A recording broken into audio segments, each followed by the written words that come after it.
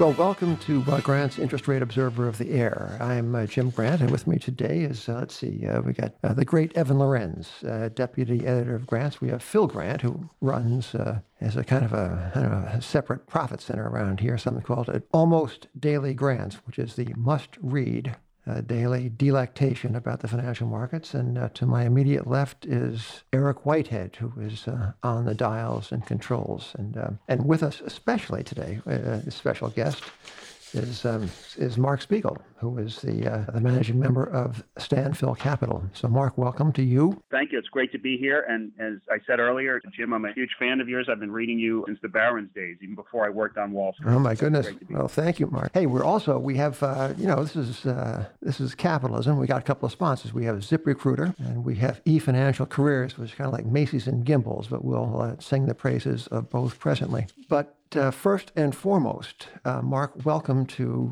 the Grants podcast, and tell us a little bit about your MO. Phil is a big fan of yours on Twitter, and he quotes you as saying, quote, "I buy deep value and short bubbles, and I don't do it quietly." Now, that is a great line, but is it is it like a moneymaker these days, or what? I mean, the shorting of the bubble stuff. So the fund is really almost like two funds in one, and it's one of the reasons we're so small, but it's just the way I want to do things. On the long side, we are deep value, micro cap, and nano cap companies with high gross margins, great balance sheets that I can buy at a small fraction of revenue typically. And by the way, I found very few new ones to buy recently. But at any rate, that's how the fund has made money on the long side. I opened the fund in June 2011. And on the short side, it's been macro and bubble stocks, many of the usual suspects. And that's lost us money. So overall, to answer your question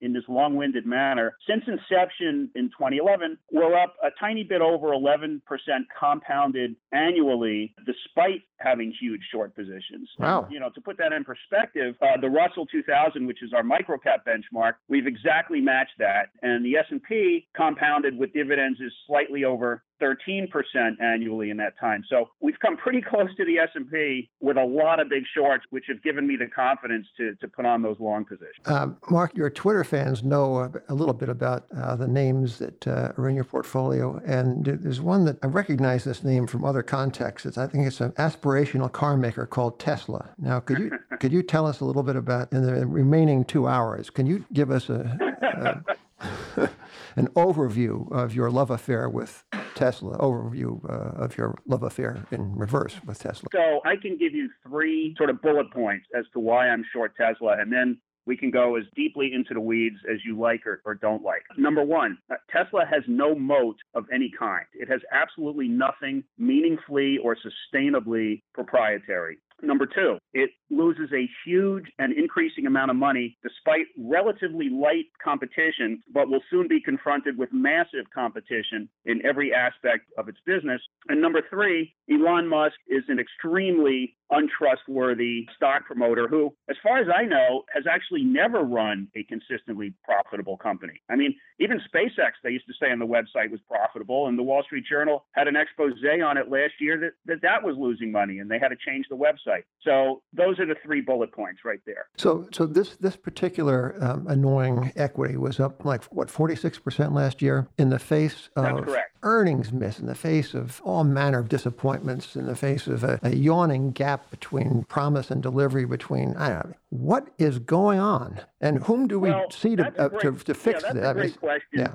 It's really the cult of Elon Musk, and that cult is, I think, gradually being chipped away. The cult defined as his credibility. I mean, look, as you may know or probably do know, when you're short something and you're short it in size, you do your homework and you keep doing your homework and you keep saying to yourself, what am I missing? What am I missing? And I've spoken with or engaged with or seen speak pretty much every long holder of note of this stock. And universally, they have no facts to work with. They avoid facts. They avoid all the stuff I'm talking about. And they just say, well, Elon is great. He's going to do it. So it's a religion for those guys. But here's the thing. This is a religion, well, actually like many religions, but this is a religion that takes $5 billion a year in fresh capital injections, just to keep the lights on. So it's one thing for a guy to say, oh, Elon is God and I'm going to own his stock. It's another thing to keep dipping into your pocket for the guy. And that's another reason why I'm comfortable being short this. I mean, if everything I knew and yet the company was sort of breaking even, I'd be like, screw it. It's not worth sticking around for this. But the fact that I know it's burning so much cash, I know it's got to come to an end at some point, and I'm ready to stick it out as I have. How long have you been sticking? Well, so I put on a tiny position of this thing when it was in the high 90s. And that became a big position. I think around 4 years ago. But I mean tiny. Yeah. I run a concentrated fund, and that was less than 1% of AUM. It's the smallest position I've ever put on in anything. But I got much, much bigger a few years ago when it was north of 250. And I've been very big since then. It actually dove down into the sort of the mid 100s in the fall of 16, and then just came roaring back all through last year. So my basis on this thing is probably blended in, probably low 200s, something like that. I mean, I've had to cover some on the way up, and then I've put more on as the fund got a little bigger, and I got more confident. So it's been a trip. But here's the thing: time is not on Tesla's side, because the competition gets closer and closer and closer, and the company itself is showing negative scale, meaning it's losing more money the more cars it produces. So, those lines are about to cross. It's not as if things are getting any better for Tesla. They're only getting worse. Hey, I'm intrigued by the idea of nano cap stocks as opposed to mere micro. If you would please define nano cap and tell us, just for example, one such company. Okay, well, I guess there's no strict definition of nano cap, although typically it's companies with market cap of under $100 million. Here's what I look for in those companies. My number one metric is enterprise value to revenue, okay? And then I look at everything after that. And I look to buy companies at less than 1 times annual gross profit. And ideally, because these companies are never making much net profit, but ideally they're breaking even or maybe only losing a little bit of money and have, good clean balance sheets that can sustain them for a long time. The reason for this is at some point, some bigger company is going to come along and buy them just to pick up the revenue if they can buy revenue cheaply enough. Even a good gain for me on these companies would be a sale at 1 times revenue, which is dirt cheap in this market. And, then they'll be acquired and a bunch of people in the C-suite and the auditors and all that stuff will be eliminated. And all of a sudden, it goes from break even to making some money and it's a good acquisition for somebody. So normally in a normal market, I can find, 4 or 5 of these things, 6 of them a year to add to the portfolio. I've only added one new name in over a year. I mean, we own a couple of legacy names. One of them recently got bought. I'm hesitant to talk specific names because these companies are kind of illiquid, but, I can tell you one that we just added. The ticker is AVNW. And what they do is they make microwave towers for telecom backhaul. The company's called Aviat Network. And, we just bought it really cheaply. I mean, let me put it this way. It's selling at around, on an EV basis, probably 15% of revenue, something like that. It has 30% gross margins, and it's actually generating a little bit of cash. So, it's the kind of thing somebody will buy it. They have hundreds of millions of dollars of NOLs. They have 30 million of net cash. And, so I'll sit on these companies. Sometimes they pick up in a few months, and sometimes it takes a few years. There's one that just got sold. I had owned for 4 years. Ticker was MGCD, MGC Diagnostics. But it turned out to be a great IRR because I had added to it on the way down and it paid a couple of special dividends. So the disadvantage of this strategy is that it doesn't scale. So my fund is very small and, I'm going to cap, and one of the reasons it's very small is I'm capping it at $50 million. And the reason I'm capping it at $50 million is that, if I want to own 10 or 12 of these companies and own 10% of each company, and the company has an average market cap of, let's say, $40 million, there it is right there. So my ideal company is a company that if I showed this to sort of a brilliant, famous value investor, I don't know, a David Einhorn, of whom I'm a big fan, or somebody like that, I'd be like, David, you got to look at this. He'd be like, Mark, to me, that's a no-brainer, except I can't touch it because I'm running, $8 billion or whatever. Those are the companies I look for. As I said, unfortunately, that strategy doesn't scale. But you know what? I have low expenses here. I outsource administration. I outsource audit. I outsource legal. It's a comfortable living and it's a low pressure living because it is such an inefficient market down there.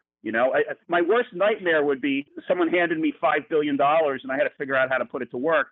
You know what? That's my nightmare too. God, Evan, what were you going to ask, Mark? Mark, you said it's very difficult to find kind of good small companies right now. And one thing that we've noticed in this recovery is there's just been very little new business formation, especially new public companies coming to the market. When you say that you can't find new companies, is it that you can't find new companies at the right value, or just there's not as many of these little kind of, entrepreneurs coming to the market and innovating and creating new products that people want to buy from them? And the answer to that, I think, is first of all, when companies come to the market, when they IPO, they're typically premium priced. I mean, pretty rare you see a stock IPO at a deep value kind of valuation. So that happens in month 3. What's that? That happens in month 3. Yeah. right. Yeah, I actually had one of those. I think Blue Apron took 4 months. Yeah, we all have. Don't worry about it, Mark. It just happens to the best of us. Yeah. No. I mean the other way. Oh. I mean, I bought it after it collapsed. Yeah. No, I never do IPOs. It's just like I just don't do them. So, but it's pretty rare. And so I basically have fallen angels that have been around a long time. But that said, the ones that were good, have increasingly gone private. And there haven't been a lot of new ones going public in the last few years, in which they would have time to fall. And then by now, maybe I'd be buying a 2012 IPO today because it fell. But there just aren't a lot of them. I guess some of that was, tighter SEC rules. And there was just, so much money in private equity and venture capital that a lot of companies never had a chance to get public. Well, Mark, I predict there's going to be a whole lot to do in some of the fallen crypto angels. You can get into those a little later. And now a word from one of our two sponsors today. It is a bull market. eFinancial Careers. It's the world's leading financial services career website. Discover career-changing opportunities across the industry from leading brands to niche firms. Why not take the hard work out of job hunting? Register today to let recruiters find you. You can create a profile, let recruiters easily match you to their open roles, save jobs, create alerts to stay informed of the latest opportunities, upload your resume and cover letter to quickly apply to jobs. So check out the site, efinancialcareers.com. That's efinancialcareers.com. I wanted to ask you about one of your longs, which is the PowerShares DB Agriculture ETF, which sounds like a La Nina play to me. But tell us why you're interested in agricultural commodities. So, I never had any interest in agricultural commodities before. And in December, just last month, I started looking around and said to myself, okay, what is the cheapest thing out there that's not a buggy whip and is not cyclical from the demand side? And I zeroed in on agricultural commodities. And this ETF, the ticker is DBA, which, I think it's the Deutsche Bank Agricultural something it stands for because it's based on one of their indices. I just remembered it doing business as. That aggregates, I think, 10 or 11 of these ag commodities. It's basically, collectively, this index is back to where it traded in around 2003. Well, we've had a decent amount of inflation since then, and every other asset class in the world has soared. And I just kind of thought, maybe this is something that has bottomed out, especially because the biggest issue has been oversupply from easy credit going to farmers. And yet those guys are full up on credit and, in fact, are having trouble, paying the debt and are starting to default, which is going to contract supply. So that's what it is. It's basically I took a shot at the cheapest asset I could find, and I'm hoping that it bottomed out. And look, if it hadn't bottomed out and it goes a little lower, that's okay too. Maybe I'll add to it because the population is growing, and that means intrinsic demand for food is growing. And a most grateful word to our sponsor, ZipRecruiter. A fresh new year has begun, and if you're setting new goals for your business, it's hard to reach them without the right people on your team. And ZipRecruiter has transformed how you go about finding those people. So ZipRecruiter posts your job to over 100 of the web's leading job boards with just one click.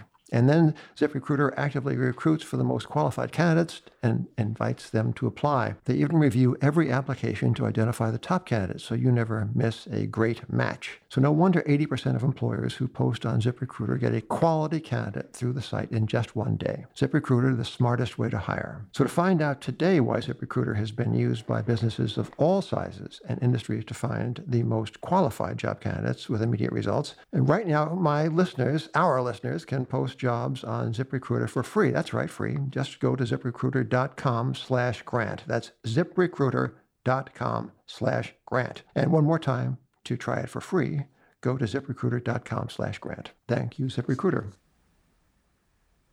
Mark, what is the trend with farmer delinquencies? Are farmers going bankrupt faster or paying loans slower? Well, I think it's both. I mean, there was a big article actually, and I don't have the specific statistics, but there was like a full-page article in the Journal, I think one day last week, about how hard it's been for farmers who had to load up on debt, not only because they aggressively wanted to expand, but with prices so low, they've had to load up on debt just to keep the lights on. And, unfortunately for those guys, because we need farmers, and these are hardworking guys who have no interest in the nonsense that goes on Wall Street. These guys are starting to default, and I think we're going to see a reduction in supply because of it. Okay, I'm starting to get the picture, Mark. This sounds like kind of an eccentric strategy, but here it is. Tell me if I'm wrong about this. All right, so the idea is to buy things that are cheap and to sell things that are rich. Is that overanalyzing it? I actually, it's good you picked that up. It's good you picked up on that. I thought I invented Nothing it. gets past us here. No. Sell high. Yeah. Well, I don't know. It doesn't sound like a moneymaker, but who knows? This is a new year, and anything is possible. Mark, thank you for being with us. Mark Spiegel is the managing member of Stephan Phil Capital, which I gather, Mark, that the name Stephan Phil is the hyphenate of your parents' names. It's exactly what it is. Yeah. Yes. Stanley and Phyllis. I put them together, and I owe a lot to both of them. So I figured, what the heck? Here's my tribute. Well, Mark Spiegel, I think that is a lovely thing, and I think that you have on your side, if not an investment strategy, because this buy low, sell high thing may or may not work out, but I think you certainly have karma on your side, and you have our gratitude for being with us today. So thank you, Mark Spiegel. Thank you so much for having me, and I look forward to continuing to read your work, Jim. And thank you, Mark Spiegel. Ladies and gentlemen, thank you for listening. Until the next time, this is Jim Grant for Grant's Interest Rate Observer of the Air.